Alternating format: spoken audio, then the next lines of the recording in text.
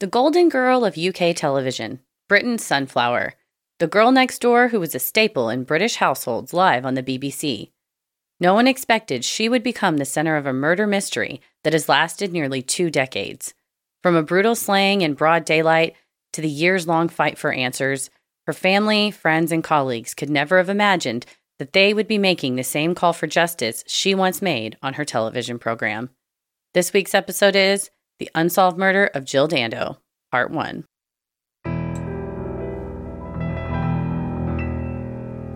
A bump in the night, your heart fills with dread. Probably a murderer who wants you dead. It could be a ghost, a demon, or worse. Perhaps you're the victim of a witch's curse. It's hopeless, you're doomed. You'd call a priest if you could. You'd rather just listen to Who? Sinisterhood.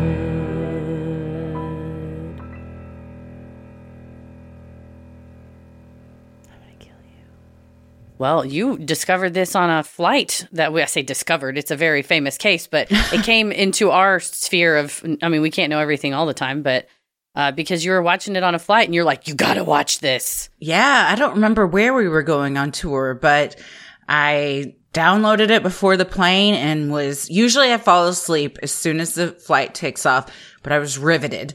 And it's the Netflix docuseries. It's 3 parts, Who Killed Jill Dando.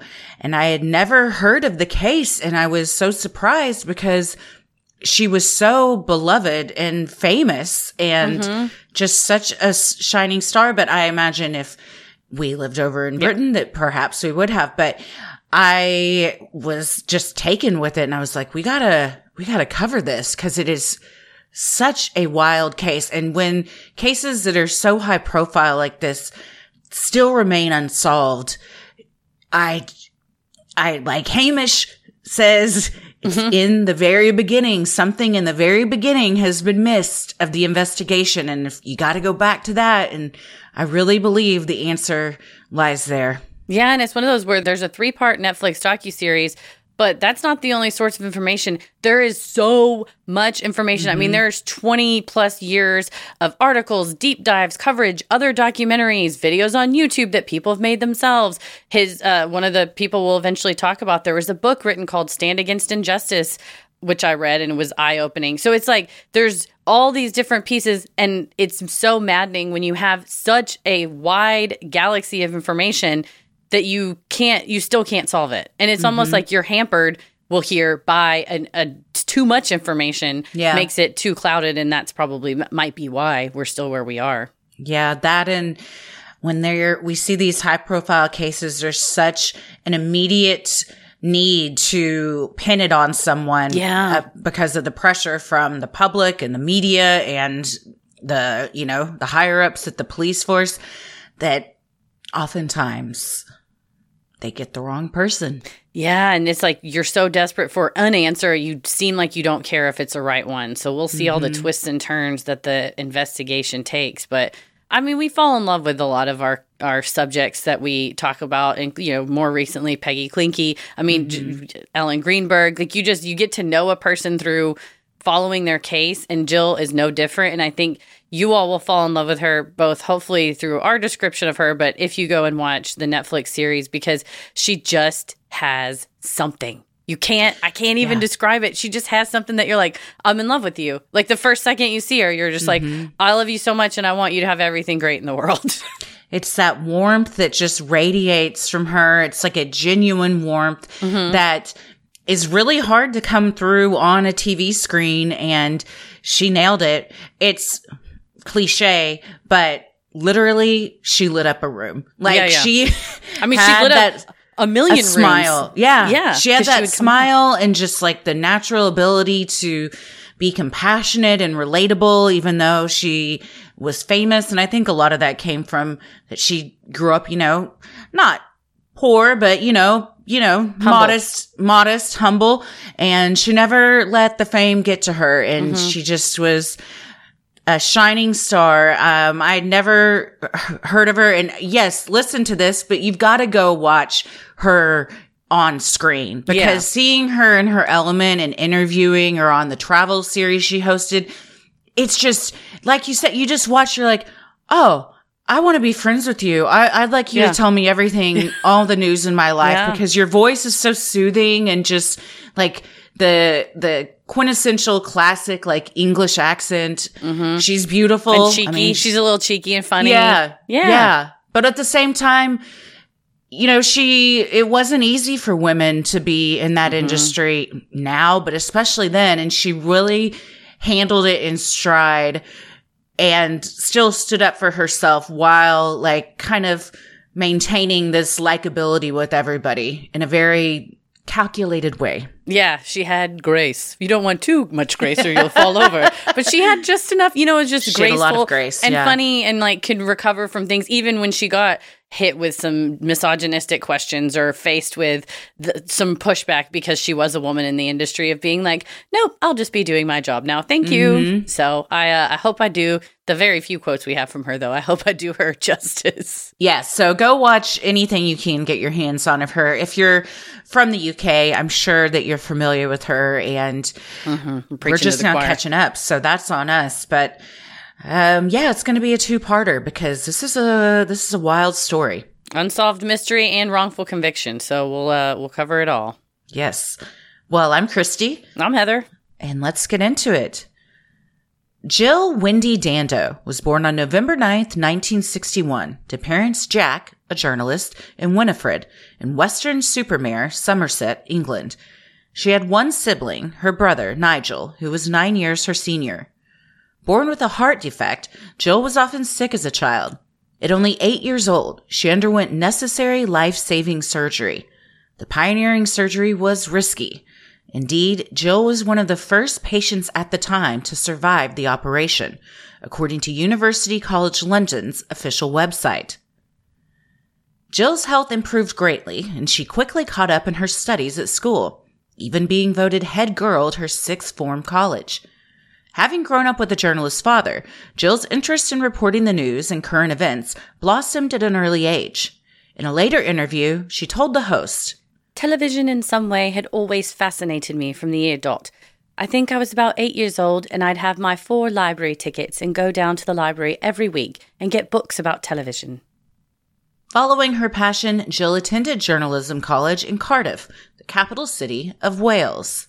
And it seemed like they just had a happy little family, you know, trips on the beach. Nigel's like, sand in our sandwiches, and that was just like part of it. And, you know, your kid sisters kind of wanting to follow in your footsteps. Yeah, he also was into journalism. Her mother sadly passed away in 1986 from leukemia, so she didn't have her in her later years, but she still spoke fondly of her. I had to look up what sixth form college was, because UK and America does grades differently, because America has to do everything differently and confuse everyone. So, but from what I can gather, it's kind of like your senior year, or what would be our junior and senior year, but you know, like 17, 18 years old. But a lot of times it's like a 2-year program that is kind of in a trade of some sort. So she was probably 17 when she got voted head girl, which sounds like quite an achievement. Right? Of all the girls, you're the head girl. You're head girl. Yeah, I only know things from like children's books and movies of like the British growing up and it might be a wizard school, so I don't know if it's the same, but I think a lot of it does track. But yeah, she's an achiever at an early age, but doesn't ever seem like she's a cutthroat, like do whatever it takes. It's just like, I'm following my passion and doing what I've always wanted to do. Like being an 8-year-old kid being like, I need to get all 4 books about television. It's like, well, that's what she's going to do probably. After you've undergone heart surgery that is very risky and had a low survival rate. So especially the back fact then. that she overcame that, from the very beginning, she was very driven, always very well liked. No one ever had anything negative to say about her. She was just a really likable person, very kind, warm, outgoing. While attending school, Jill also worked her first job as a local reporter with the weekly newspaper, the Weston Mercury, the same publication for whom her brother and father both worked. A natural talent, Jill's career quickly took off. 5 years later, she moved to Plymouth to work with the BBC. Soon, she was off to London to host the BBC's morning news program, Breakfast News.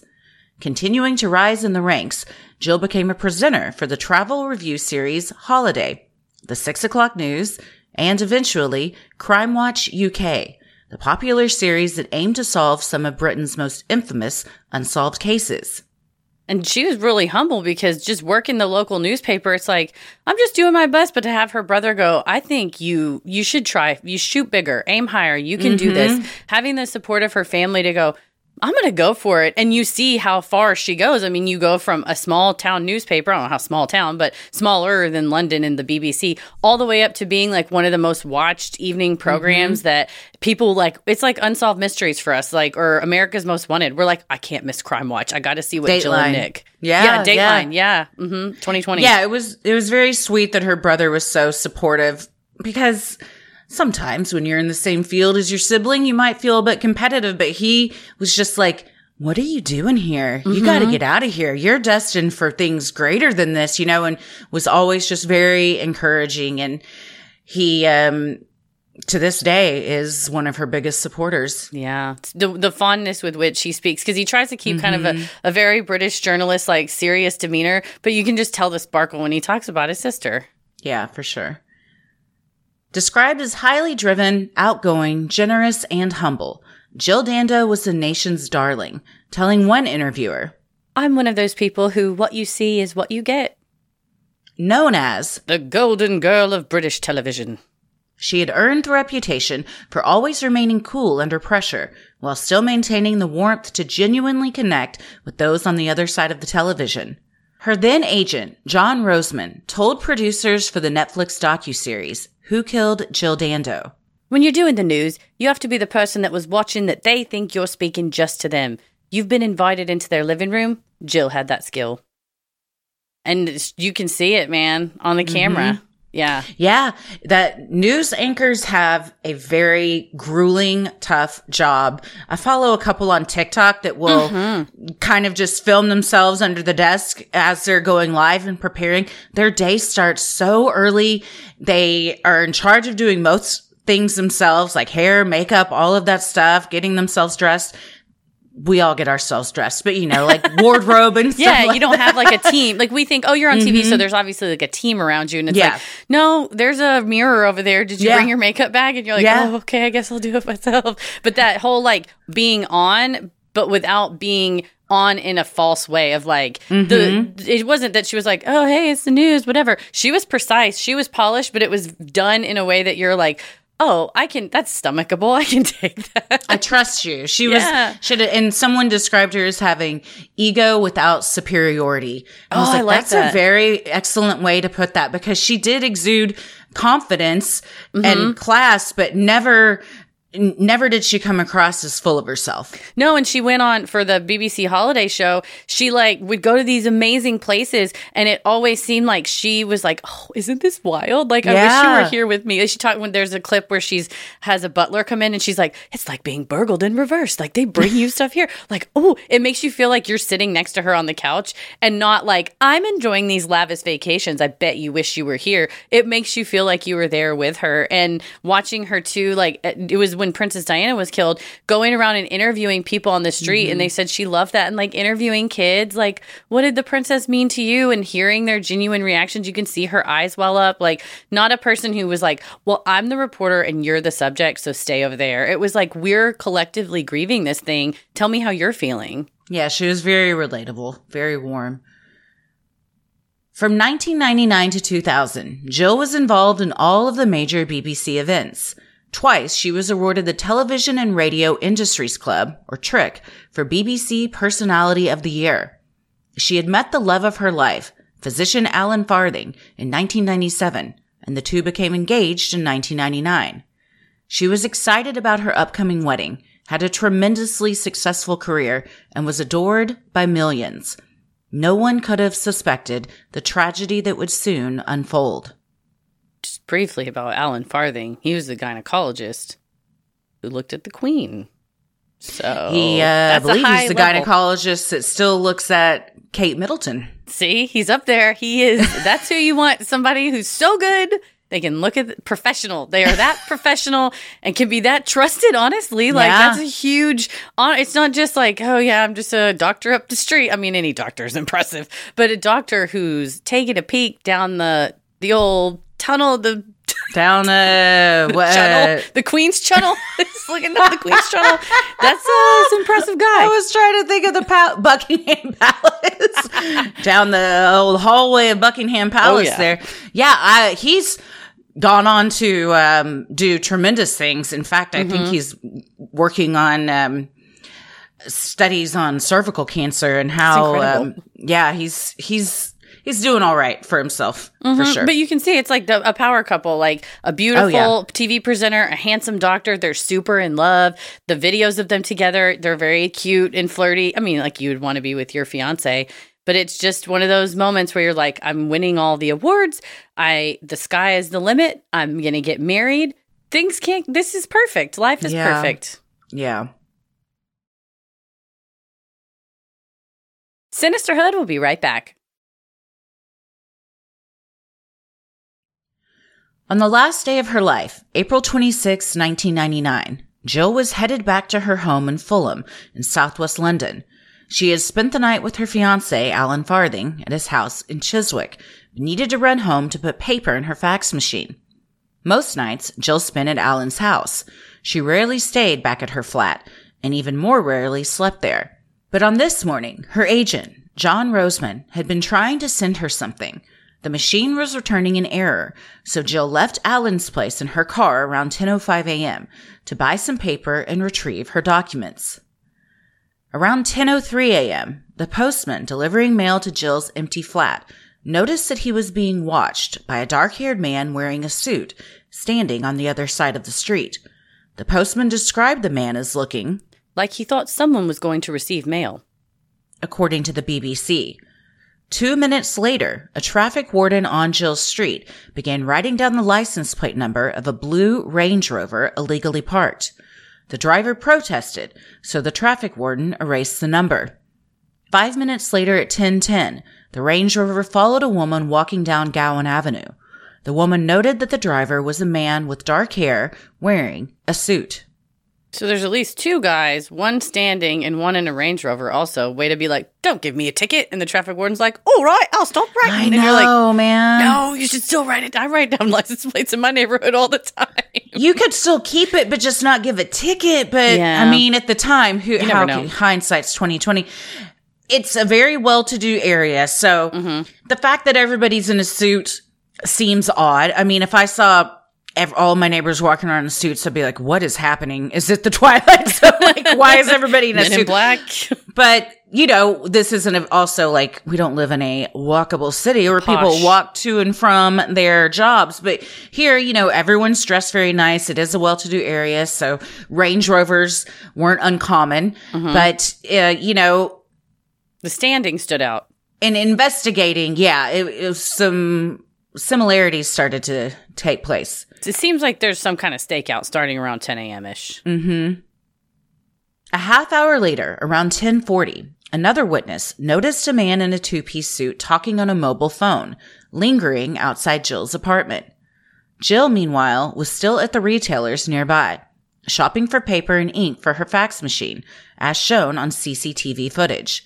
At 11 a.m., a blue Range Rover was again spotted parked near the area driven by a dark-haired man in a suit. Between 11 and 11:30, one neighbor noted a dark-haired man in a suit walking down Gowan Avenue, while another spotted him lingering between parked vehicles near Jill's home. Yeah, so it sounds like one of them is out standing in between cars and or in front of her flat, kind of monitoring it, which to me, for a place that she never slept at, indicates that they perhaps knew that she was on her way from Alan's house, which the detour from Alan's house to her house wasn't an hour's drive, but her detour to get paper, they might not have known that. And so they were like, it's like they were lying in wait, ready for her, whoever they are, that enough that the neighbors were like, there's just a guy waiting between two cars. And also, good job, neighbors, for being nosy. I love a nosy neighbor.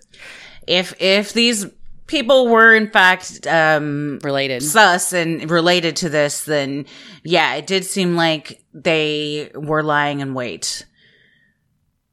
Around 11:30 a.m., Jill pulled her blue BMW convertible up to the curb in front of her home. Her next-door neighbor later testified that he recognized the beep of her car lock as it was the same type of car that his wife drove. Moments later, that neighbor heard a short scream. An assailant had followed Jill up to her doorstep, knocked her to the ground, put a 9mm short automatic pistol up to her left temple, and fired a single shot. Although her neighbor heard a scream, neither he nor anyone in the area heard a gunshot. Around that same time, another neighbor saw a man running away from Jill's flat. She described him as having thick black hair and wearing a waxed jacket. 4 other witnesses saw a man running from Gowan Avenue toward a nearby park. He was not wearing a waxed jacket, so police later explained he may have been a lookout. Several witnesses saw a man in a pinstripe blue suit standing at the nearby corner of Gowan and Munster Road in a state of agitation around 11:40 to 11:43 a.m. He was sweating profusely and looking suspiciously at other people nearby. The witnesses described him as slightly foreign in appearance, with marks on the bridge of his nose as if he had been wearing glasses. The blue Range Rover was captured by CCTV a few moments later at 11:52 a.m., speeding away with only the driver inside. So it's like it could be a lookout that ran one direction. The shooter is wearing, I had to look up a waxed jacket, which would be like a leather jacket. Yeah. Something shiny. Shiny, kind of, yeah. The Range Rover driver in the suit is speeding away, and that's caught on CCTV footage. So, and then this person at the bus stop, which is not in a waxed jacket, so the person at the bus stop could be related or not. But the scream and then whoosh, people all running, 3 different people running away at the same time is certainly notable. Around 11:40 a.m., a passerby noticed Jill's body slumped over on her doorstep. The person called police and reported what she saw, saying, "It looks like there's somebody who's collapsed. Confidentially, it looks like Jill Dando." When the operator asked whether the victim's chest was rising and falling to indicate she was alive, the Good Samaritan began to cry and said, "She's got blood coming from her nose and her arms are blue. Oh my God, no, I don't think she's alive." First responders were dispatched to the area. They assessed Jill's condition and put her in an ambulance. She was taken to a nearby hospital, arriving at 12:30 p.m. Though efforts were made to save her life, she was pronounced dead at 1:03 p.m. She was 37 years old. The 911 call of the woman that found her is just so sad.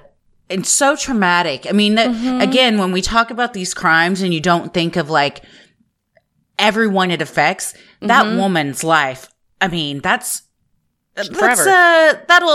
shape you a certain way to walk up on such a heinous scene, especially knowing this is a famous TV personality and you recognize her. You also live in the area, but to be the first one to kind of see that and call it in, she was clearly very shaken, understandably so. Yeah, and the first responders, they showed up, did what they could, but a close range gunshot to the side of the head she was probably dead pretty immediately, but they do what they can because they don't know at the time. And also that creates a little bit less of a blood spatter, so you might be unsure of what happened or how. It's just you go into life-saving mode, which on the one hand is great, but on the other hand is very bad for the crime scene because they were just doing whatever they could. But that meant there was hands and boot prints and shoe prints and fibers and everything touching what is otherwise also a pretty clean crime scene if the person just grabbed her with their hand and just only contacted her with the gun and then walked off, whether they were wearing gloves or whatever. But any possible forensics, you just have to kind of write them off.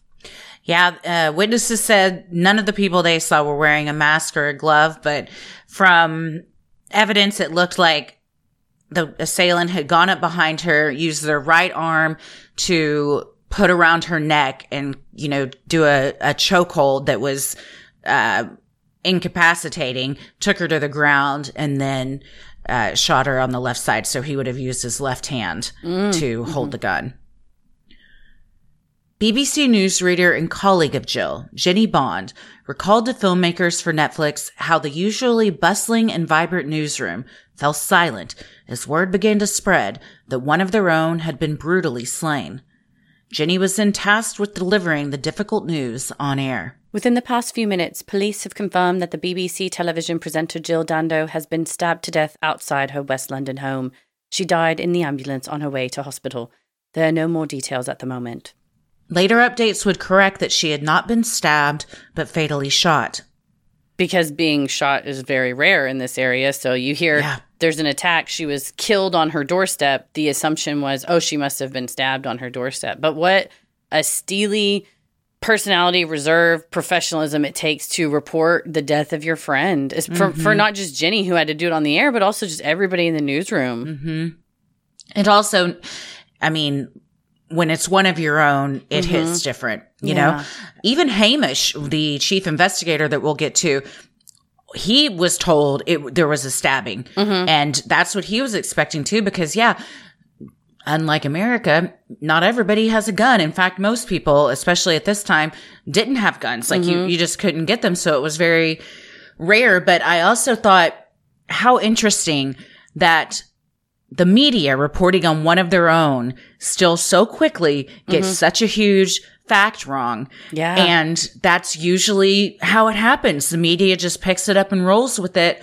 And then all of this false information starts getting pumped out there. I mean, they did correct themselves, but it's just, it's interesting how even with the case so close to them, like that kind of stuff happens. And we talk all the time about like, the media will just report stuff, not really knowing if it's 100% or not. Right. Instead of saying she was killed, we're not sure on the cause of death. It was just, okay, we're going to go with it. So, and that's, as we get through this and throughout part 2, for a victim who was such a ethical journalist who cared about she called it public service work of journalism, to watch how her case was then used and twisted and manipulated by the media. It's truly like another indignity on top of already the loss of a really great presenter. But then to see that her death then becomes a vessel for the very type of journalism she would never do. Not that this was just the BBC right here was just kind of going with the news that they wanted. But later throughout the trials and whatnot, you see like Jill would never have wanted that in, what we know from what we've researched. A journalist himself, Jill's brother Nigel was working at the Bristol Evening Post when he learned of his sister's murder from the reports that were pouring in. Immediately, Nigel rushed to be with their father, who was unsurprisingly devastated. While at his father's house, a reporter showed up that Nigel knew. Switching back into journalistic mode, Nigel granted the reporter a short interview. In it, he said the last time he had seen Jill was 2 to 3 weeks prior to her murder. The family had gathered for Easter Sunday. He said she was in good spirits and excited about her upcoming wedding. And to find out that your sister was killed from the many news stations you have on in the background and seeing her face pop up and the date that she was born and this year next to it is devastating. You just are like, I got to protect Dad. Yeah, we've seen in several cases we've covered that the family doesn't find out major news except for watching the actual news. And it's always shocking to me that like nobody called the first of kin before like going public with this, because to find out something like that and be at work and have no heads up and I've never really understood how the family isn't contacted before it's released to the public. Yeah, the only thing I can think is if they called and told Alan, since that was her fiance, but still yet like you would think Dad, brother, immediate family. Yeah. So, or the news was just so hot at the time. It was spreading so fast that they wanted to get it out there and necessarily couldn't call them. But it is such a heartbreaking way to have to learn about it. And then to immediately within moments be like, I got to suck it up. I got to go and give him a statement. Like, I'm going to go out there. It's hard. But is it ethical to, even though the news is coming and we want to get it out there, should that be your priority, or should it be thinking about the family, specifically because she is a TV personality and famous, like, and letting them know before you're trying to get a big headline. Personally, I think that's where the priority should be. Yeah, call the family first and don't worry about getting scooped. But that would be the only reason why I think they would do it is go, well, we have the news. We better run with it. And it's like, well, let's not be too hasty. But I'm still glad he was able to tell his father, even though he didn't get that same gentle description of what happened. He had to just hear the brutal details that weren't even right, you know? Sinister Hood will be right back. Police, meanwhile, began canvassing the area and gathering clues. Inspector Hamish Campbell responded to the scene, passing Jill's ambulance as he arrived. He told Netflix interviewers that an attack in Fulham was unusual for the wealthy region of London. Officers gathered anything they could, including the spent bullet and shell casing from a 9mm automatic pistol. Campbell explained to interviewers the high stakes of the situation. It was immediately sort of unfathomable. The concept of any woman being shot in the head in London, let alone a celebrity, was rare in the extreme. Uniformed officers scoured the street and surrounding area, searching in bushes and dumpsters for the possible murder weapon. Police gathered as much forensic evidence as they could, though Campbell called the crime scene heavily contaminated by the rescue efforts. 2 nearby witnesses told officers they had seen someone running away from the area, a white man with a thick build, dark hair, and a dark coat. When we say officers on the scene, I'm pretty sure they called in every officer, crime scene, analyst person the street was lined with cops and just people in white jumpsuits looking for everything. And I get it because this is a very unusual crime. She's a celebrity. It's the whole nation is just shocked.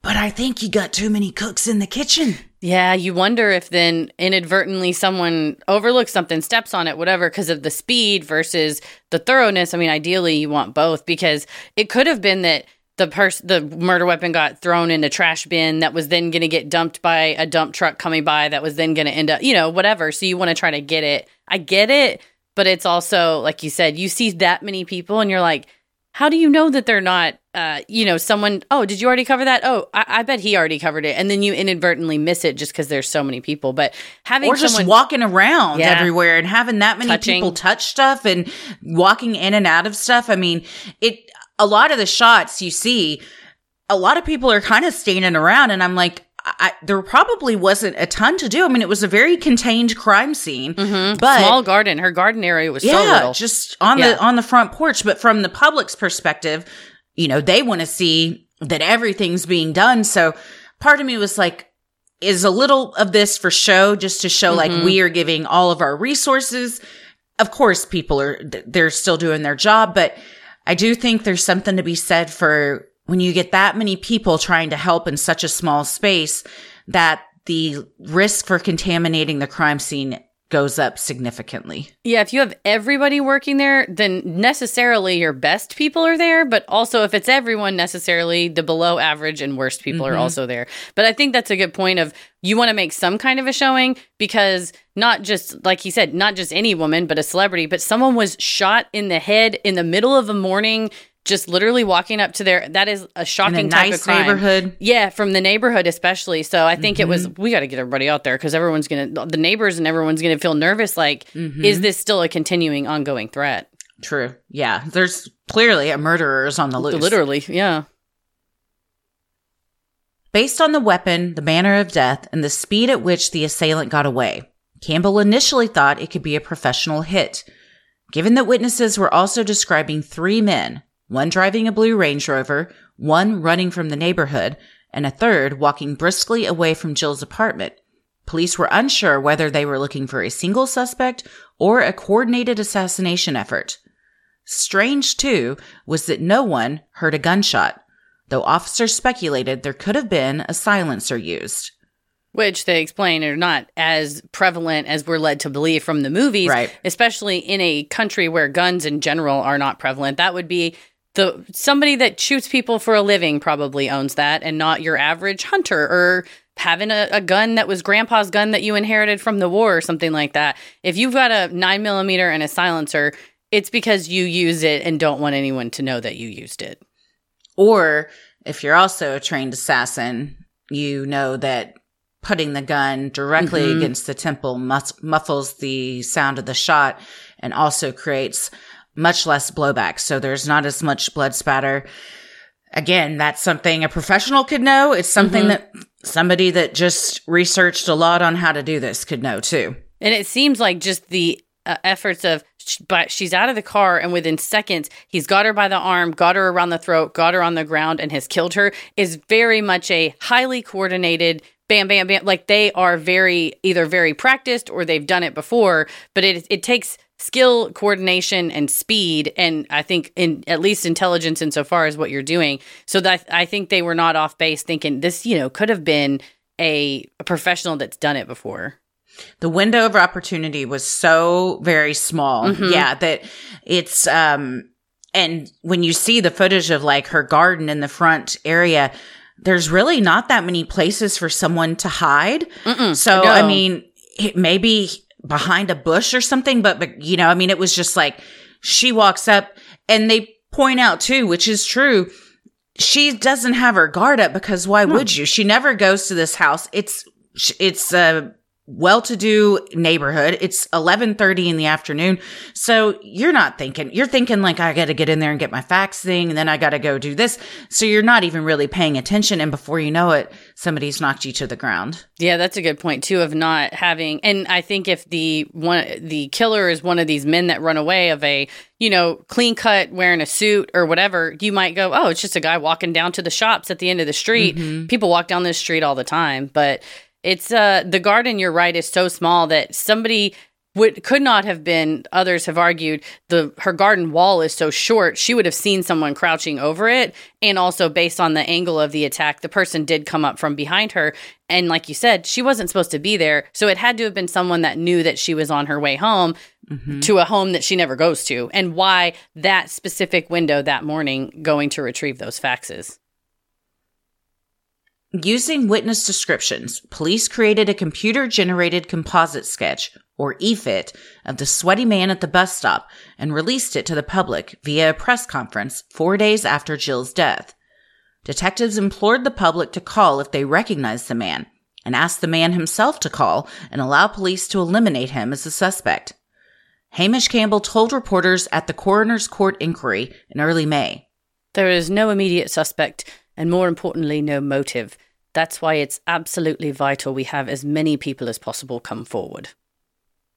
While police were short-staffed, hungry journalists descended on the area surrounding Gowan Avenue, knocking on doors and showing the EFIT to witnesses in hopes of breaking the story before police. Sadly, they came up empty-handed. Which at first I was like, you jackals, give them time. But then in the other side of it, the police are very short-staffed. They only have less than 20 officers. It's probably helpful to have, even if the press was like, I'm going to write a story about this, and then you should also tell the police about this. It could have been helpful, but it's wild that everyone's just like, no, I don't remember seeing him, which tells me he probably doesn't live in the area. The Guardian reported in early May that the bus driver who picked up the sweating man from the bus stop came forward and spoke to police. The suspect, who resembled the EFIT photo, had boarded the number 74 bus in Fulham Palace Road and traveled a short distance to Putney Bridge Tube Station before disappearing. Although CCTV footage from the bus would have been helpful in tracking down the man, officers delayed gathering it for unexplained reasons. Once they inquired about the footage, it was gone. Man. This and the license plate number, you just start thinking, son of a bitch. It's sand between your fingertips of like, I had it right there and it's gone. Yeah, they never addressed it in any of the articles I could find or on the docuseries. It was Hamish Campbell generally. I mean, he was losing his hair back then. He's like lost all of it. I was like, this is taking a toll on him. He's just like... half of the time. I'm sure this keeps him up at night. I was like, this is certainly. one of those cases that just eats at you if you're an investigator and you haven't solved it. Oh, it's a gut punch that the pain lasts literally forever until it's solved or until you die. And you can tell he's just like, yeah, we should have gotten it. I know. Because at least it would have rolled who the sweating man at the, what a description too. It's like, people are looking for you. You were sweating profusely at a bus stop. That's me. Well, I would just like to say, if I'm ever at a bus stop and I'm sweating profusely, it's just because I sweat a lot. So I didn't do anything nefarious. And if I had to run to the bus stop, I'm probably also panting. So just please I'm not a criminal. I just sweat a lot. Yeah. But yeah, it's one of those things where in hindsight, you're like, were these just people, everyday people? And based on what happened, everyone's kind of, drawing conclusions and piecing things together that really had nothing to do with anything. They were all just superfluous. Or were these people really involved? Yeah, right. It's like, I was just late for work that day and now everybody's looking for me. Or it's like he really was, which is a good point of, you're an assassin and you got away on a bus. But you never know. That might be a good way to just blend in with the crowd and keep going. Because at first people are like, oh, really? You're looking for a professional hitman who takes a bus? It's like, one of them ran to the park, one of them drove in a Range Rover, and one of them took a bus. That's a great way to split officer resources to get people to chase through different ways. You know who else took an unorthodox form of transportation after assassinating someone? The hobos on the train. Oh, the JFK tramps was shot. Yes, the 3 tramps. That's true. CIA I say hobos, tramps, because that's what they called that themselves. We all know that that's not what we refer to them nowadays. No, but yeah, it could be that they wanted to blend in. We'll get to more of the theories and stuff in the next episode of that goes into more of that. But it is a bummer that there was footage, even to just rule somebody out, and then it was lost. Oh, yeah. You want all the evidence you can, whether it's pertinent or not. It's so wild too when they do piece together the CCTV footage of really how you can track someone's every movement, which in this case, cool. Other times, like, Big Brother's always watching. Yeah. She stopped for gas. She goes into the gas station, gets gas. She goes to the place to get the paper and the fax machine. She stops and gets some fillets of fish. So she's probably planning on cooking later that night. No idea that she's minutes away from her life ending. And they have everything pieced together basically until she pulls up to her house. Yeah, the timestamps like that. And now we have, that was 1999. She had a cell phone. We did not have the same triangulation that was as prevalent technology to now. You really, not only can they pinpoint exactly where you've been with the footage, but also with your phone if you've got it with you.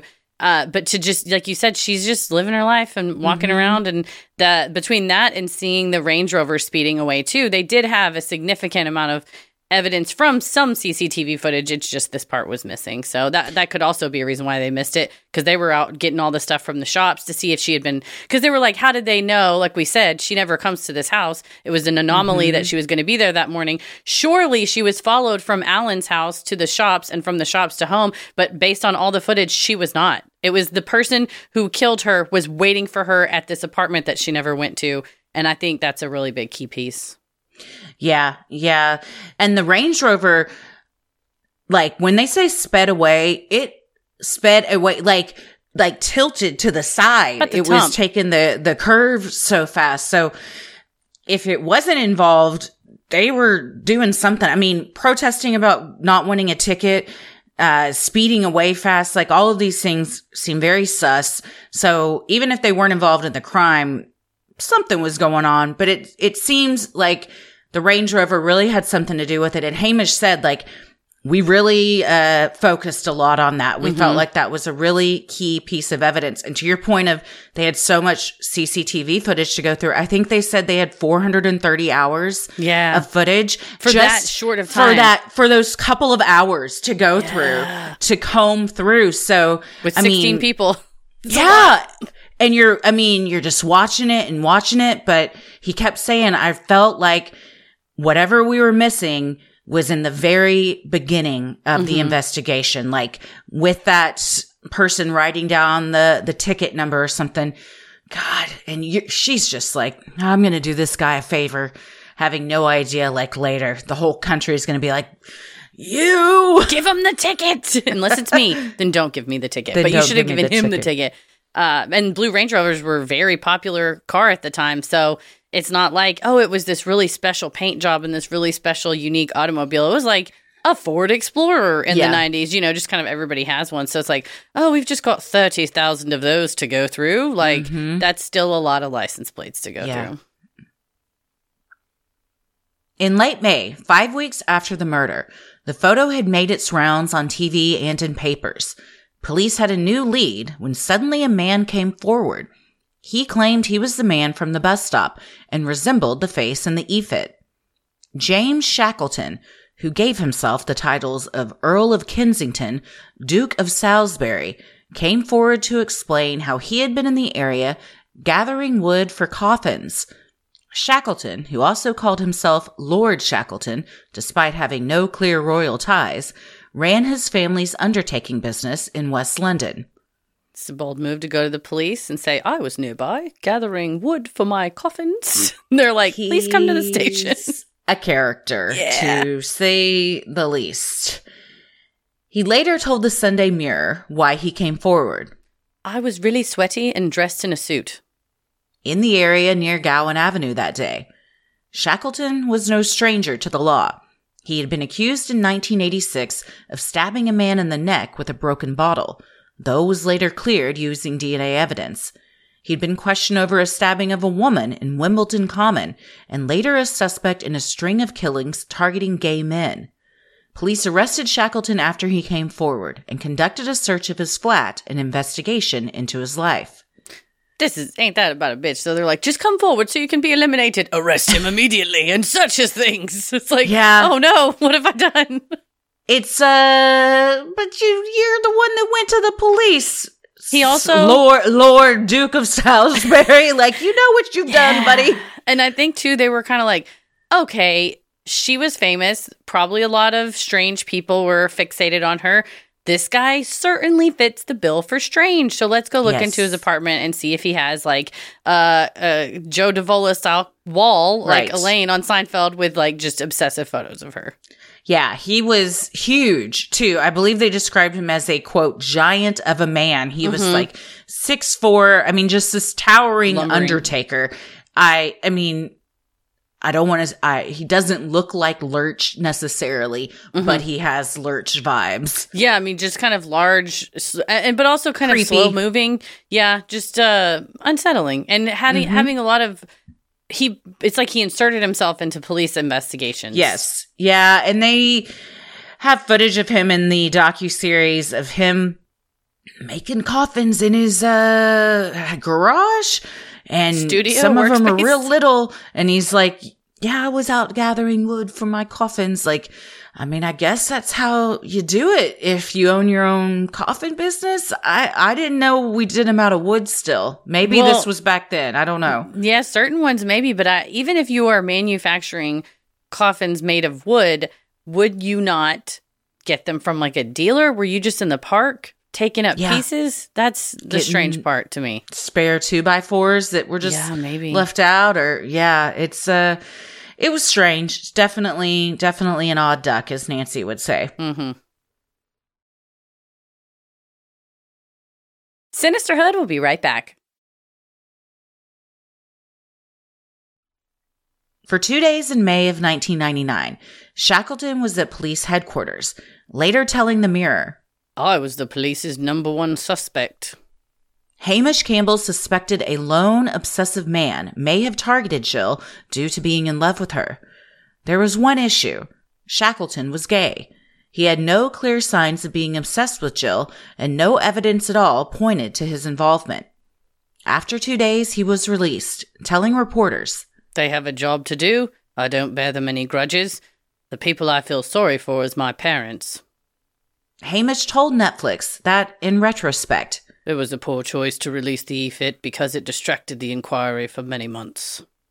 However, a former colleague marked Shackleton as a known liar, telling the Sunday Mirror at the time, James lives in a fantasy world. When I heard he'd been arrested for the Dando killing, I thought he was trying to get attention. Still, police held on to the possibility the killer could be an oddball loner similar to Shackleton. Which, yeah, for the police, you're like, this guy turned himself in, and he has nothing to do with it.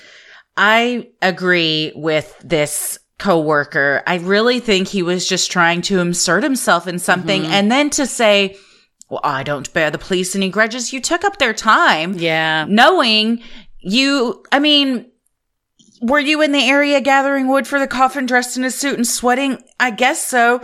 But I don't know. It seems like if you weren't looking for attention and you knew your criminal history and that you didn't have anything to do with her murder, I would stay the fuck out of it. I'm not going to try and get myself in trouble here. But it seemed like he was really looking for like 15 minutes of fame. Yeah, and because there's no CCTV footage, nobody can say for sure that that was him. He sort of looks like the E-Fit because it's a brown-haired guy with kind of a crooked nose. But then also, as they talk about in the series, not talk about in the series, as we talk about in other episodes, human beings' description of people is not always accurate. And then this was then put through a computer generator to kind of composite all different suspect or witness descriptions into this like fake person that doesn't exist. So he sort of resembled it. And like you said, was he there or was he not? I mean, even if he was there collecting wood, he clearly didn't kill her. But also, he could just be 100% lying, and they don't have any evidence from the bust to prove that he wasn't. True. Yeah, reporters in the series, were talking about how they felt at the time that this was a huge break in the case for this E-Fit to be released. And they didn't take it lightly. Like, if the police are willing to put this picture out of someone, like, this seems like a pretty done deal, when in reality, like, it wasn't. And it kind of fucked things up because now you've got everyone that he just looks like kind of a generic tall white dude with brown hair. Like, everybody calling in like, oh, I know who this is. Oh, I saw him. And it's like, well, he looks nondescript. He looks kind of like anybody. So it wasn't like there was a defining feature that really stuck out. So it muddied the waters quite a bit. And truly, for the real killer, you're like, yes, I would like for everyone to think I look like that, because that's not me. And then you just have tips about a nobody. Yep. Investigators then looked to BBC's Crime Watch, the very program Jill used to host, to gather more information on what happened. The episode, which Jill's former co-host Nick Ross called Somber and Surreal, aired 22 days after the crime and implored viewers to reach out if they had seen the man in the E-Fit photo, described as being in his late 30s or early 40s, around 5'11" tall, with dark hair, wearing a suit, carrying a mobile phone, and possibly wearing large framed glasses at one point. Ross ended the episode by somberly reminding viewers, "This program was her passion, and now, as Jill helped others, we hope we can do the same for her." Yeah. The irony of this was her passion, and she really felt like she was helping people. I mean, in a second, we're going to talk about one of her former bosses / romantic partners, that when she got this opportunity, he was like, I don't like it. I don't think you should be doing it because you're inserting yourself. Yeah. And, you're helping people be put away in jail, much like, Robert Stack or Walsh. Yes. Yeah. Who knows who goes after them or how many threats they get, because that's their whole job, is to help the public put these criminals behind bars. Right. But she saw it as a public service, her duty, that she was helping, because they did. It was effective. When they would do episodes, she's like, moments later, hundreds of tips would pour in. And oftentimes that's the one key thing that that is what unlocks the case, is just, you're like, oh my gosh, I did see a blue Range Rover. Anyway, the license plate was blah, blah, blah. I don't know if it's helpful. And you're like, that was so helpful. Yeah. Yeah.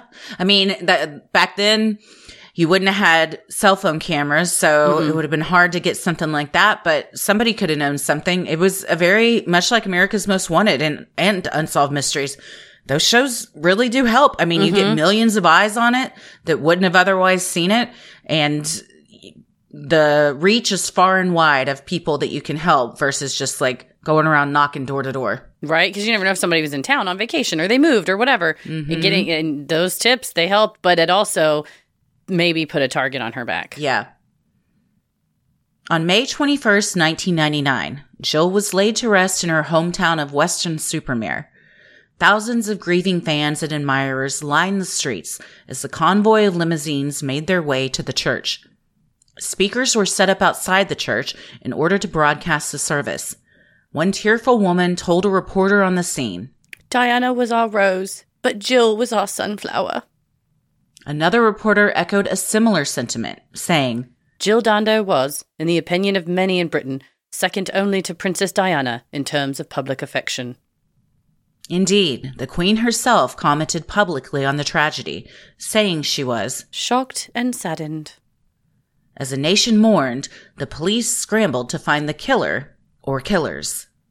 And on a smaller scale, though, this funeral looked like a Princess Diana procession. I mean, there are huge throngs of people on either side of the street and all just having that same sentiment of we loved her and we want to say goodbye to her, which is just heartbreaking because, like they said, she should have been in a church getting married. Yeah, her hairdresser and friend is interviewed quite a bit in the series who said she should have been in a church getting married and instead she's in a church getting buried. And it's tragic. I mean, her father, her brother, Alan are all there. It's very somber. Just thousands of people, most of whom didn't know her. They just knew her from, she was in their living room every week on the TV. But they, you know, when you're from a small town like that and something like that happens, like everybody kind of goes out to support. And also her hairdresser on kind of a more charming note. When her career was taking off and stuff, Bob Wheaton, who was her partner / boss, was like, well, you got to lose weight. You got to change your hair.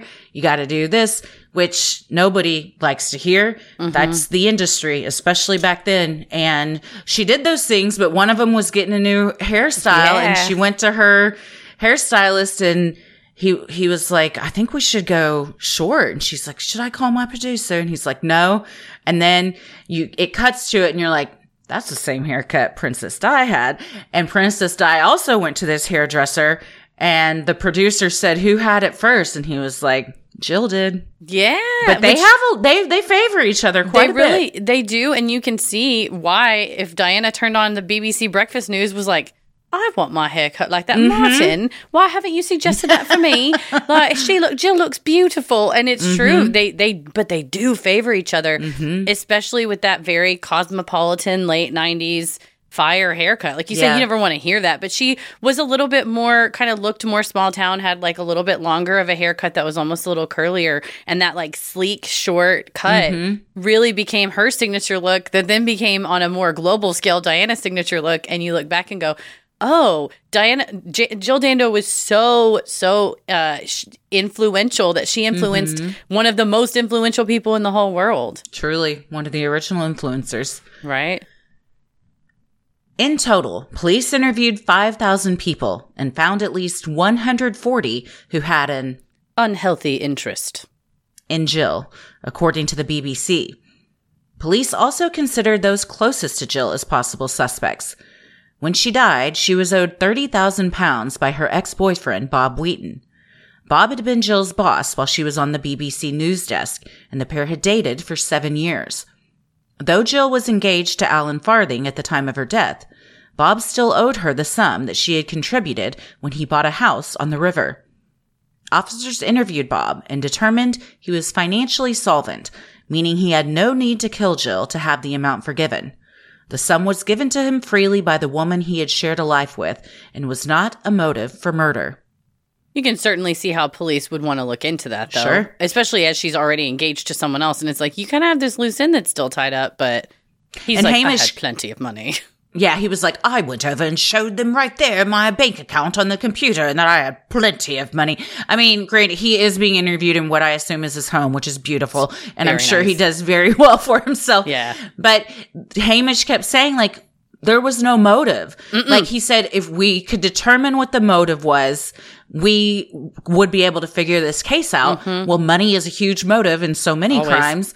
So it makes total sense to look into that, especially given, they had broken up in like 96, 97, shortly after she had started dating Alan. So the relationship, while ended on amicable terms, wasn't that old. Yeah, true. And you think, oh, okay, well, if you're with someone else, why is this amount outstanding? And honestly, I think they were both just really wealthy, and it was like, oh yes, whenever. It's like, no big deal. Like, and Bob even said she gave them amount not just as a gift, but because they were in a long-term relationship, and it's like, we're going to share this place together. You don't necessarily, if you have an amicable breakup between professionals, be like, well, I want my 30 G's back now. Yeah. And if you can afford it, it's kind of like a proper thing to be like, oh, when you get around to it. So I can see how on the surface it seems sus, but when you dig into it, it was just like, you're just engaged, or not engaged. You're in a long-term relationship and you buy real estate together. That's not unreasonable. Yeah, I think when they're both wealthy, and it would look tacky to immediately ask for it.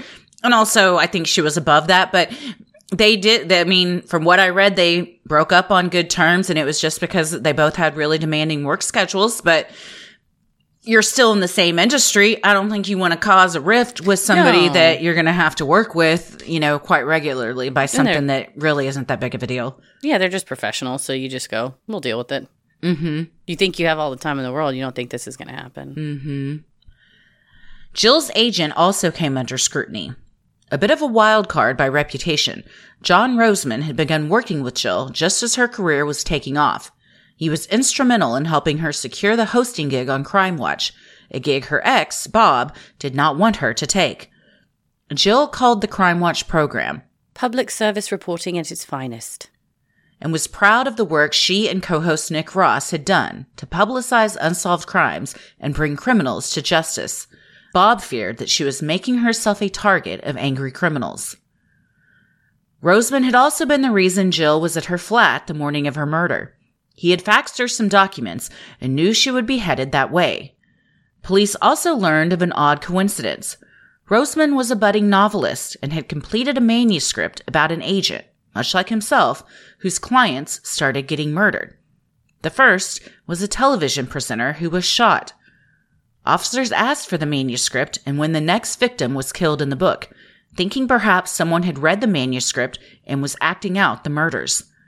They determined there was no lead there, and Roseman was eventually cleared.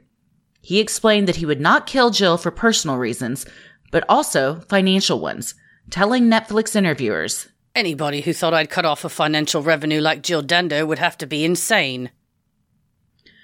This has Fair Michael Scarn vibes. Yeah. He wrote out, I'm not no shade to any budding novelist. That's very sweet that he wrote it about himself. But how fucking eerie, though, that the first crime, and that he's like, I thought I was in a dream when police are like, when will the second murder happen? He's like, I don't know. I'm not part of this. Yeah. And embarrassing they all read your novel. It's a bad look that you're like, oh, also, I have wrote this novel. Yes, anyways, indeed. Yeah, it looks bad. It looks real sus, but I much like we just said, money is a huge motivator. He was inverse motive. Yeah, she was his cash cow. So I would be very stupid of him to eliminate that. Yeah, for sure. I think he was genuinely fond of her. And I think she liked working with him, and the descriptions of him, like we said, he was alive where everyone's like, Roseman's crazy. He's weird. He's a crazy guy. But I think he's just like a really intense, representative, which is what you want. But yeah, he's not going to lose all that money, which is, he says it kind of like jokingly, but you can tell he really is shaken up about this. Yeah. Several times he has to pause and collect himself. It's interesting because their personalities seemed polar opposite, but sometimes, like Paula Abdul and MC Scat Cat.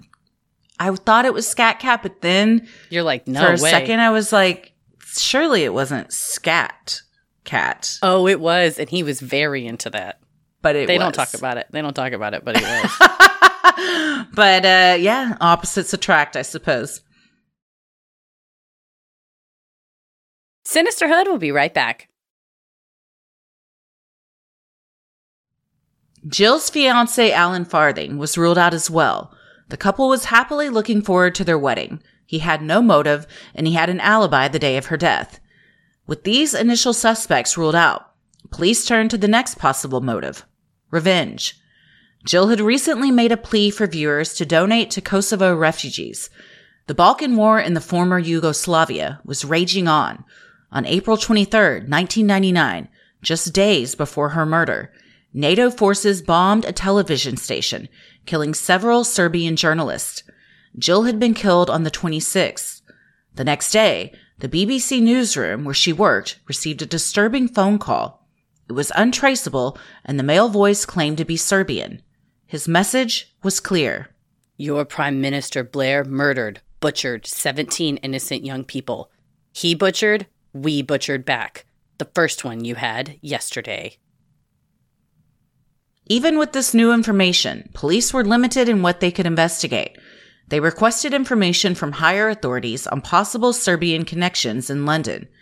Without more information, they couldn't determine whether it was an official hit by the Serbian government, an execution by a terrorist cell, or just an angry individual who felt he was seeking justice. Her agent, John Roseman, had received a frightening letter in the days before her death from someone claiming to be a Serb.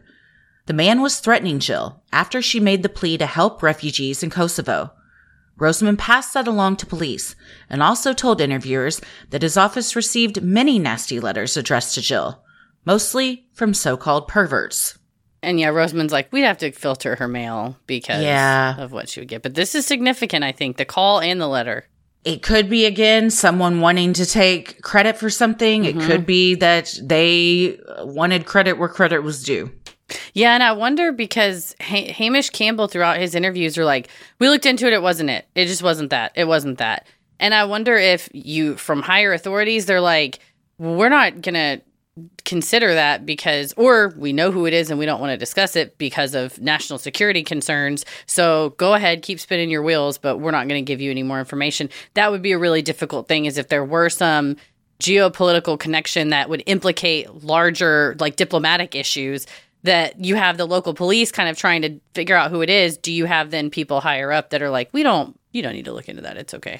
Yeah. There's a journalist that's interviewed in the docuseries. It's like that it kind of just dried up. They didn't really mention it much more after that, but there wasn't really an explanation of like, oh, we looked into it and discounted it because of XYZ. Yeah, we traced the phone call and it was another Lord Shackleton type who's kind of like, just saw the news and wanted to make it about himself or make it, more dramatic or whatever. It's just interesting that both of them were like, oh, well, it wasn't that. Mm-hmm. Indeed, her position as a host put her in the sights of obsessive fans. In addition to packages, she had also seen suspicious people around her flat. Her Crime Watch co-host, Nick Ross, told interviewers in archival footage that she had been annoyed by a person who was stalking her. The police also began checking into viewers who may have been fixated on Jill, or those who she had put away through her work on Crime Watch. After the episode of Crime Watch aired, hundreds of tips poured in. The blue Range Rover spotted on CCTV footage was of particular interest.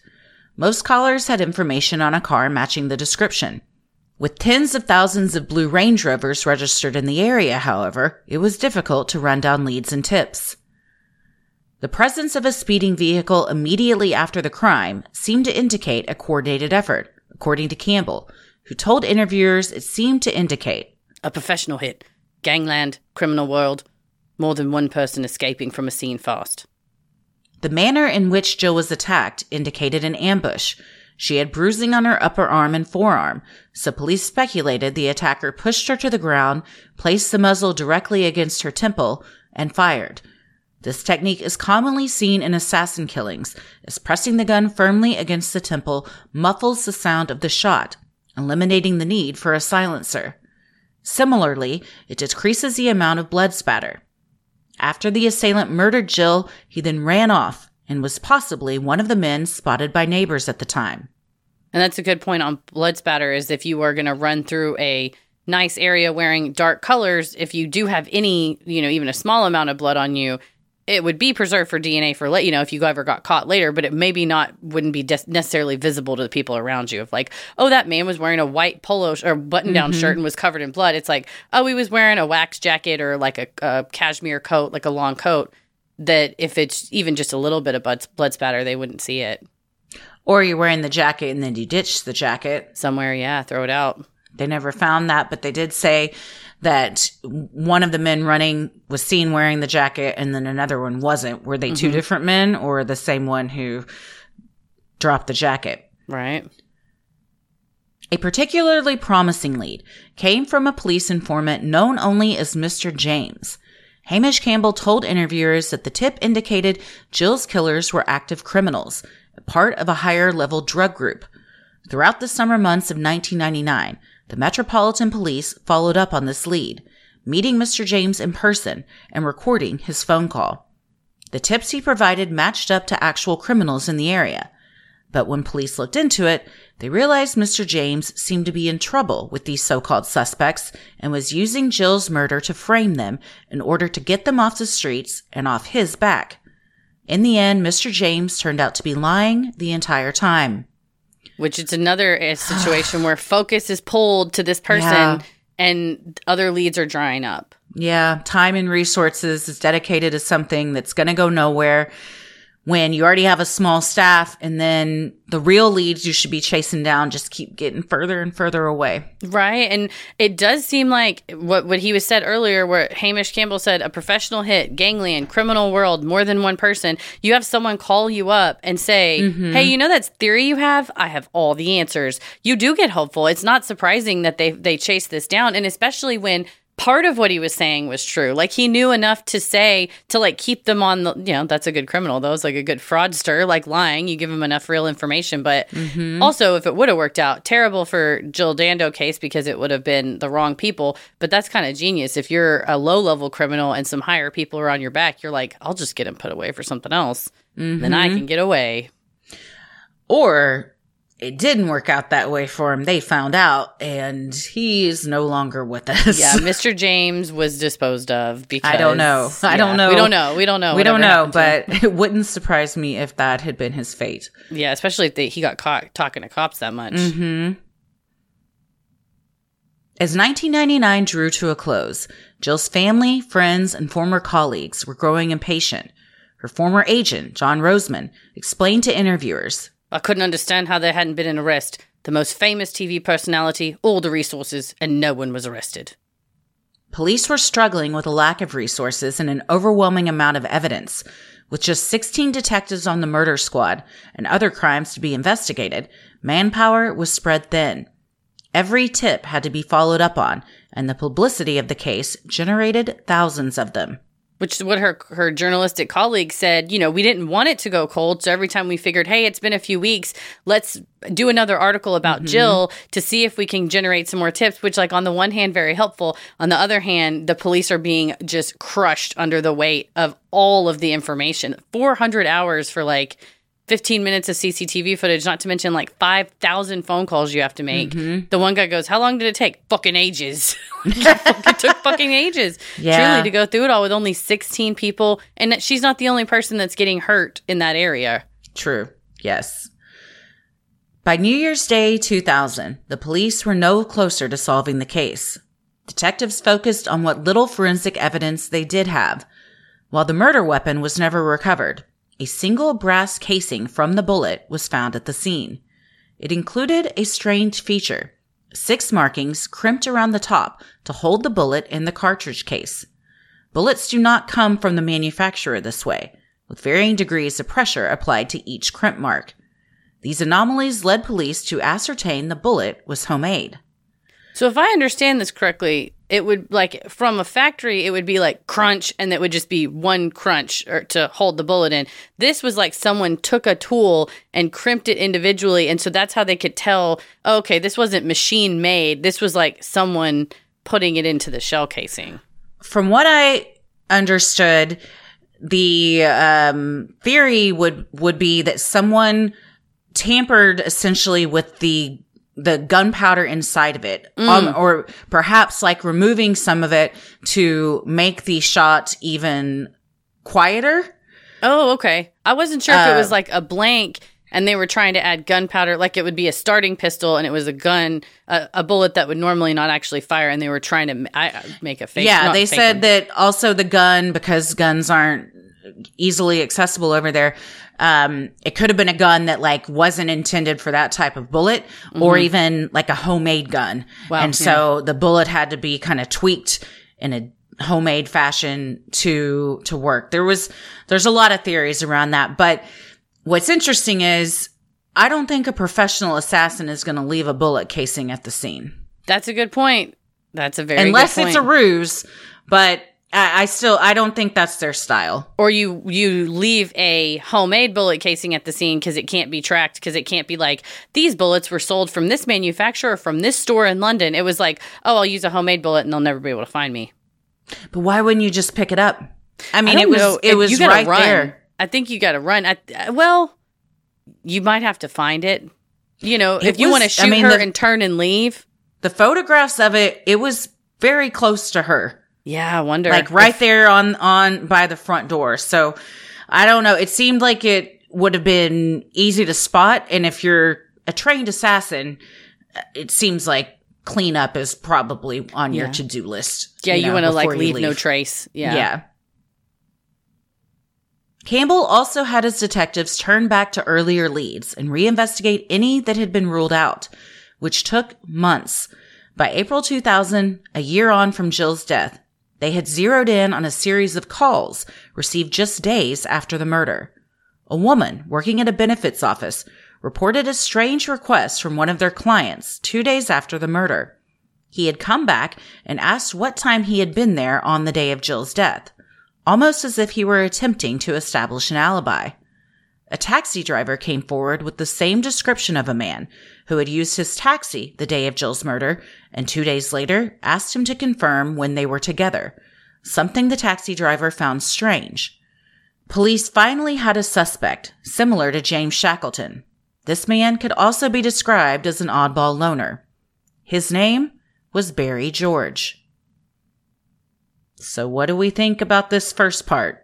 Yeah, so far it's really it shows you that too much information can almost be as bad, if not worse, than not enough information or no information at all. And a beloved person like this, I'm sure every person that called in after that Crime Watch thing that thought they saw something really thought they were helping. You know, they thought they were doing something that could be helpful. But you've got these 16 people on the murder squad going, I have to sleep at some point. I cannot keep going through this over and over again. But I think you're right as far as the right answer was probably there within the first few days. And for Campbell to go, we're going back to the start. Just go back and look at the tips we got in the first 5 days. And just those are the ones we're going to focus on is probably for the best. People's recollections are cleaner then. Stuff hasn't been destroyed or deleted or whatever. So I don't blame the woman from the benefits office or the taxi driver calling in, because that is weird. You have a horrible murder happening in the area and a person who was in your office at that day at that time going, I was here, right? You can confirm I was here. I wasn't on Gowan Avenue, right? And you're like,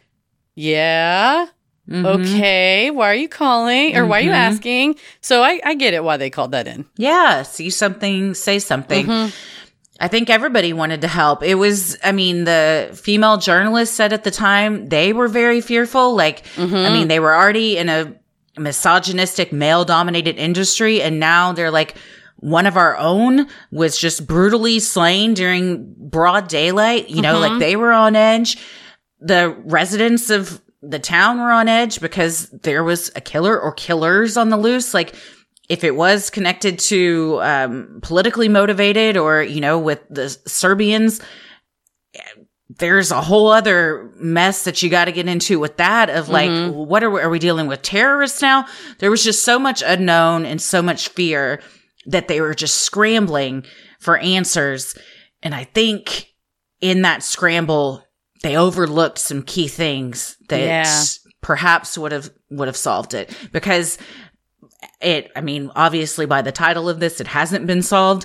And many people, including Hamish, have said like, I don't think this one's going to get solved. Yeah. Like, I mean, short of a deathbed confession, right? Like, I don't think anybody is going to come forward with something if the person or persons who did it are even still alive. Yeah, that's a good point this many years on. But it's especially difficult given the lack of clear motive. It wasn't like she was secretly investigating this whole big thing, which some people had tried to say. But a good point that another person made was like, if there was like some secret investigation that she was conducting with someone else and that investigation caused her to die, wouldn't you think the other people would go ahead and release the information? You know, she's doing an expose on the prime minister or something in the... She was doing an expose on a pedophile ring. Yeah. So, and some people thought that maybe, you know, people found out about that and it'd come after her, or, you know, a criminal that she helped put away, or the family of a criminal she helped put away or something. Colleagues or associates. Yeah. The motive was just... there was no motive. So it was all just speculation. And then when you start speculating motives, you can come up with a million of them. Yeah, the sky's the limit of your imagination of like, well, it must have been this Crime Watch episode that aired this day, this time. And I think it's the confusing part is from the phone calls to the station saying, we did that. And like you said, that could just be convenience. Like she was killed already by somebody completely unrelated to political purposes, but you jump in and say, oh, we did that to take credit for it. Or even the letter not saying, I'm going to come and kill you, but like, oh, I can't believe you said you made that appeal. I hate you. That's very different than, and I'm the one that did it. But if John Roseman, her agent's getting like stacks and stacks of letters of like, not just, I'm pissed at you because you put my brother away or you put me away, but I love you and we're going to be together. You and I are going to get together and we're going to get married. And you hear, well, I'll be off for Crime Watch for a while because I'm getting married. So I'll be on my honeymoon. Thank you. It'd be like, I thought we were in love, Jill. That putting yourself out there as not just an announcer, but a beloved, like they said, you felt like she was in your home with you. That can create a fixation that in your own delusional mind, you feel, oh, she's leaving me for Alan Farthing. We're breaking up, even though you were never together. And that could then lead to someone going, well, if I can't have her, nobody can. Yeah, there's a psychology term for it, and the name escapes me. I'll come up with it by episode 2. But exactly what you're describing, where stalkers often, they can never meet the person that they're stalking, especially a celebrity. There was that young girl who was a singer that recently, just a few years ago, she was coming off stage at a concert, and a man that had been stalking her, she had never met him before, never spoken to him, just walked up and shot her in the head. And actually, the very first mini-sode we ever did on Patreon was about Bjork's stalker. Yeah. You're talking about Christina Grimmie was the woman Christina Grimmie, yes. Yeah.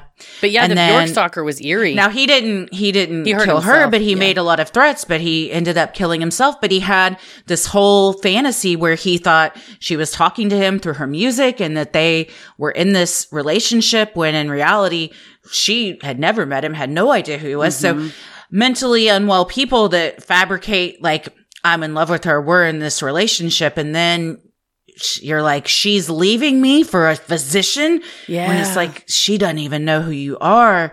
And then the worst of the worst happens. No, that's definitely, I think, especially given that she had said to Nick, oh man, there's a guy that's kind of following me and stalking me. It's kind of annoying. And this still, like we talked about in the Peggy Clinky episodes, the stalking was kind of this key issue of the 90s because it was not being taken seriously and it wasn't addressed. And not that Roseman's office did anything wrong. You don't want to say, hey, we want to go ahead and give you your fan letters from nice, normal people, some kids that want to be journalists. Also, here are people that talk about wanting to decapitate you. I mean, like the violent, vile kind of sexual stuff. Yeah, she did not need to be exposed to that. But now I would hope that if there are real credible threats that are submitted to either representation or the BBC or whatever, that is taken seriously and forwarded on to authorities to go like, you need to touch base with this individual who has a loose grip on reality and seems like they have the capacity for violence to hopefully stop situations like this or what happened with Christina Grimmie. Yeah, tragic. And I believe it was Nick Ross in an interview, and hindsight's 2020, and again, it was the 90s, but of stalking, when he was talking about that, he said, like, I don't think she was scared for her life or anything, just kind of annoyed, but honestly, it kind of comes with the territory of this job. And it's like, okay, sir, it's easy for you as a man to say that, but, as a very attractive woman who is the light of so many people's lives here, I don't think it hits the same for her, but she, it was no secret that people were stalking her. At what degree, that's not as known, but many think that is what happened, that it was a stalker that just happened to be there. But again, that begs the question of, how would he have known she was there? Unless she really was being followed and they were just really good at it and the cops didn't pick it up on the CCTV footage. Yeah, or somehow her voicemail being hacked or her fax machine or something where, those weren't super secure back then. Voicemails, I read in the Stand Against Injustice book, some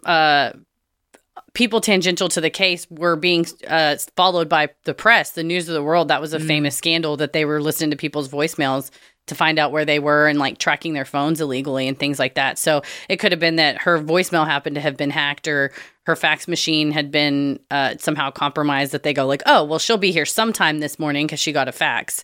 And then you just think about like now, we could get an email. Like you wouldn't have even had to go there, and just how the circumstances of the times created a perfect storm for this to happen to her, where otherwise, now we would take stalking threats seriously. Now, perhaps she wouldn't just be so flippant of people knowing where she lived and being really, it's sad because you should be able to be free in your neighborhood. But watching the CCTV footage, this woman was 0% snobby, was not like, don't speak to me anywhere. Like she's just shopping in a store. Had like, no security. No security. Just walking around. It'd be like if you saw one of us shopping. Yeah. Like she just looked like a regular customer. If you didn't know who she was, you wouldn't know she was a celebrity. Yeah. And there's no bodyguard or security or anybody with her. No, and it's sad that you think, oh, well, just because I chose this profession as journalism, I'm going to now have to have a bodyguard or security or whatever. But unfortunately, it sounds like at least at the time there was awareness of someone trying to follow her into the studio. Like maybe we should have a fence up around the studio. You can't, your car can go park in a secure location. And it's sad that you have to have that security, but understanding that it is became something necessary. But just in the 90s, that just wasn't the thought process. It was getting there. It was becoming more of an issue, but it just was not like you said, it was like, it's so annoying. Someone's following me. It's not, I need to report this. I think I'm going to call it in. But it's just a sign of the times, unfortunately. It is. Well, in the next episode, we will talk about Barry George, and that is a whole tale in and of itself. Absolutely. Barry George, and then other theories as to what may have happened, because there's quite a few, and some that we haven't even touched on that make some sense. Yeah, perhaps. There's some shocking ones as well that I thought that are fringe but possible given the evidence. So I look forward to us discussing not only the trials and all that, but as well as the theories in part 2. But thank you for watching this Netflix show and for bringing it to my attention, because I'd never heard of it, and I think my life is better knowing who Jill Dando was. Oh, I agree. She was a treasure and a life taken way too soon, senselessly. And again, if you haven't watched the documentary, go watch it. It's very well done. And also, just look up on YouTube some of the stuff she did. Like, that has nothing to do with the documentary. Like the holiday, the travel review show. She's so cute. She reminded me of, oh gosh, the American that did a similar show, Samantha Bee? Oh, she's kind of a comedian that did like a late night show. I am not thinking of the right person. She's from The Daily Show, and then she had her own show on no, TBS. It's not Samantha Bee. It's, oh man. She had a travel review show like on the Travel Channel in probably the early to mid 2000s. And then I recently saw, she came up on my For You page on TikTok, and I was like, I haven't thought about you in a minute. What are you doing around here? Samantha Brown. Okay. Yes. She hosted Travel America. Okay. So, but similar vibes of like just, I'm here with you. A woman about town, going around. Yeah, very relatable, and kind of, you feel like you're there with her, and she's not pretentious and taking you on these fun adventures, and just really like, Jill had this uncanny ability to make people feel like they were part of her inner circle and right there with her. just like this warmth radiated from her. Which is beautiful. That's what we should remember about her. Yeah, and we all deserve that. And sadly, I think that could have just a person with delusions takes that of, she really is talking just to me. Yeah. And it's the danger of not taking that kind of stuff seriously. But like you said, that's how we'll remember her, as that warmth that felt like, as my grandma used to say, I felt like I was there. And that's how she made you feel. Absolutely.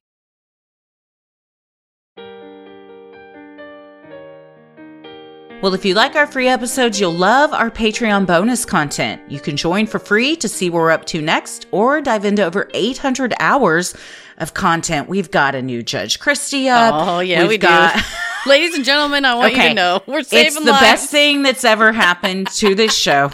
If nothing ever comes of this show, this is your legacy now. But this update, yes, I've taken back my Albertsons legacy, and I am now declaring that this is my legacy. Hell yeah. You gotta go. It's the best. It was something we covered. And a listener submitted Am I the Asshole? Or Judge Christie months grievance. ago. Yes. Or a Judge Christie grievance. And then we got the update of all updates.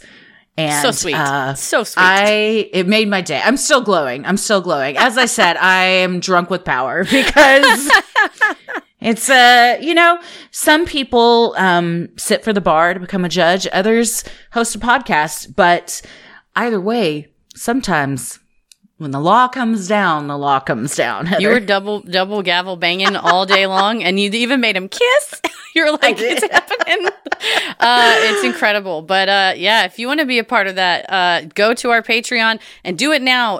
Whatever day you're listening to this, if it's before February 29th, Leap Day, you still have a chance to save 16% off an annual membership. That's like getting 2 months for free. If it's after that, you still get 1 month for free, but we're doing a special deal just throughout February.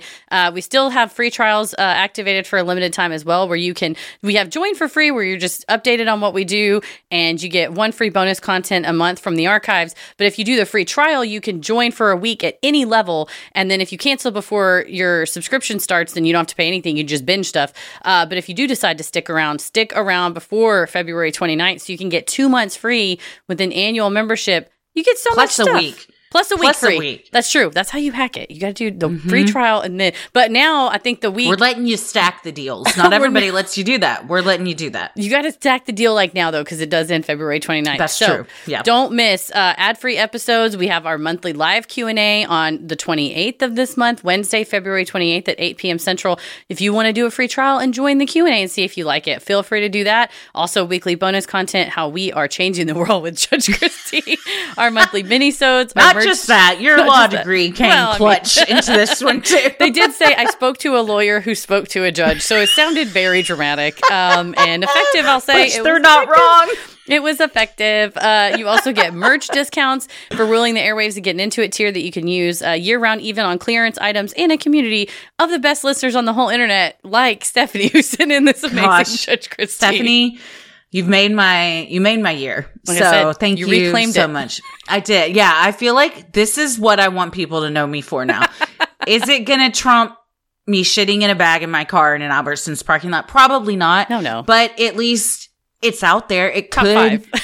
Top 5 at least. Maybe it comes in a close second. It's not just like that's the only thing people talk about when they talk about me. Now they'll also mention this. Yeah, they'll get both. So make sure you join before February 29th to get the most annual savings. You get 2 months free with an annual membership. If you miss the deal by February 29th, that's okay. You still get 1 month free with an annual membership. Perks vary by tier, so head over to Patreon and check it out.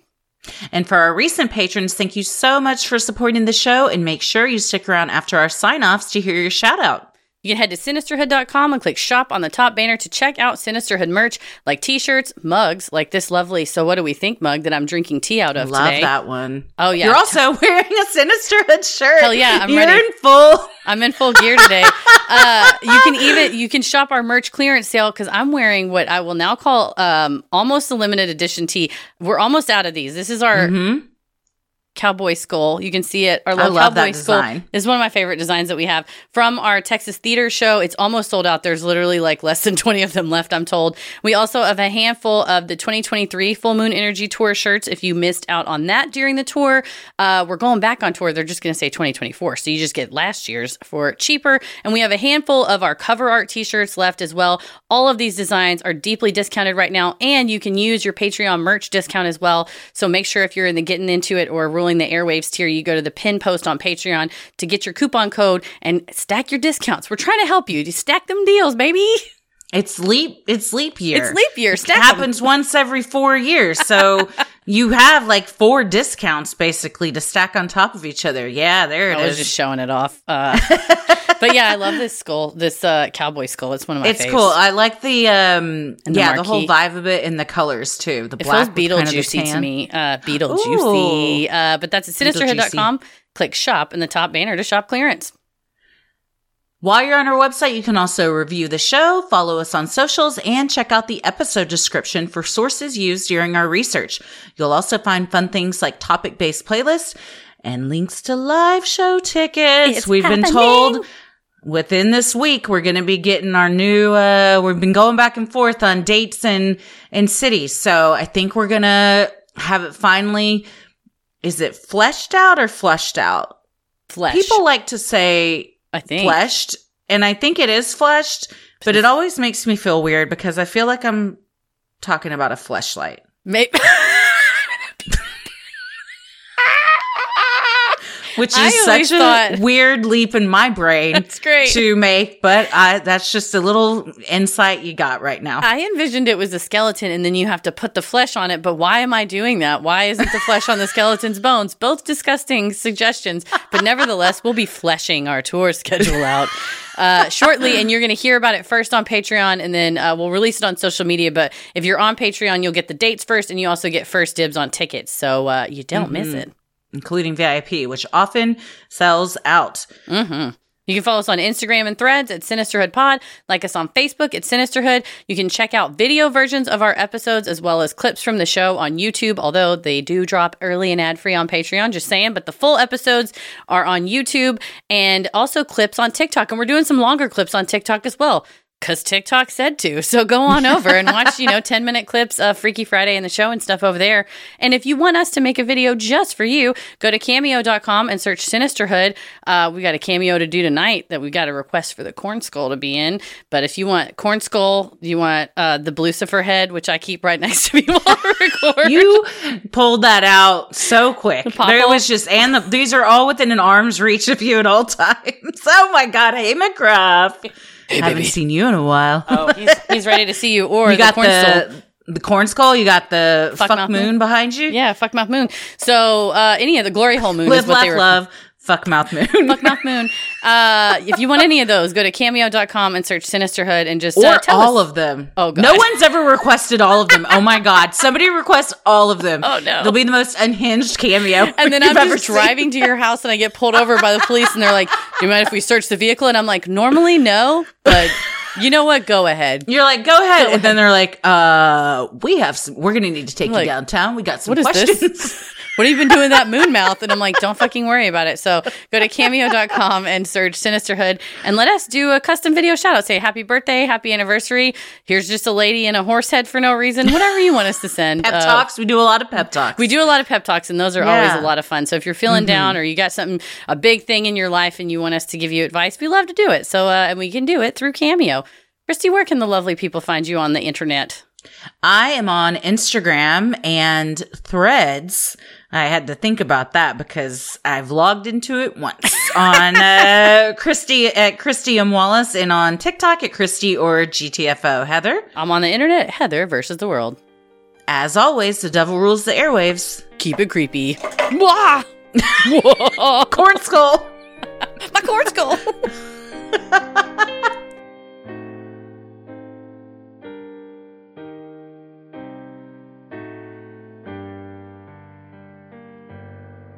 Thank you so much for supporting the show on Patreon. Here are your special Patreon shout-outs. Ashley Quinn. Ellie Wiltgen. Megan Lee. Emily Koenig. Missy Reeves. Rachel Rue. Yeah, that Ashley. Morgan A. Nikki Maples Reynolds. Robin Alvanos Orwig. Aine. Karen Olson. Brandy. Evan D. Erica. Samantha Preston. Judy Bourne. L. Cody Blaney Hughes. Damaris. Rachel M. Molly Feldman Adams. Sharon Spiller. Kimberly Gilbert. Christy. Amanda Razor. Jessica Bowe. Sierra Villers. And Magnolia Hammer. Hell yeah. Fuck yeah. These were some fun names. Magnolia Hammer. So good. I love them all. I love all of these. Yeah, Heather's just holding the corn skull. I just hold it rather aggressively. We're close. But yeah, I love these names. Fuck yeah. Thank you all so much for supporting the show. We really could not do this without you. We hope we pronounced all your amazing names correctly. Stay safe, stay healthy, and keep it creepy. Sinister.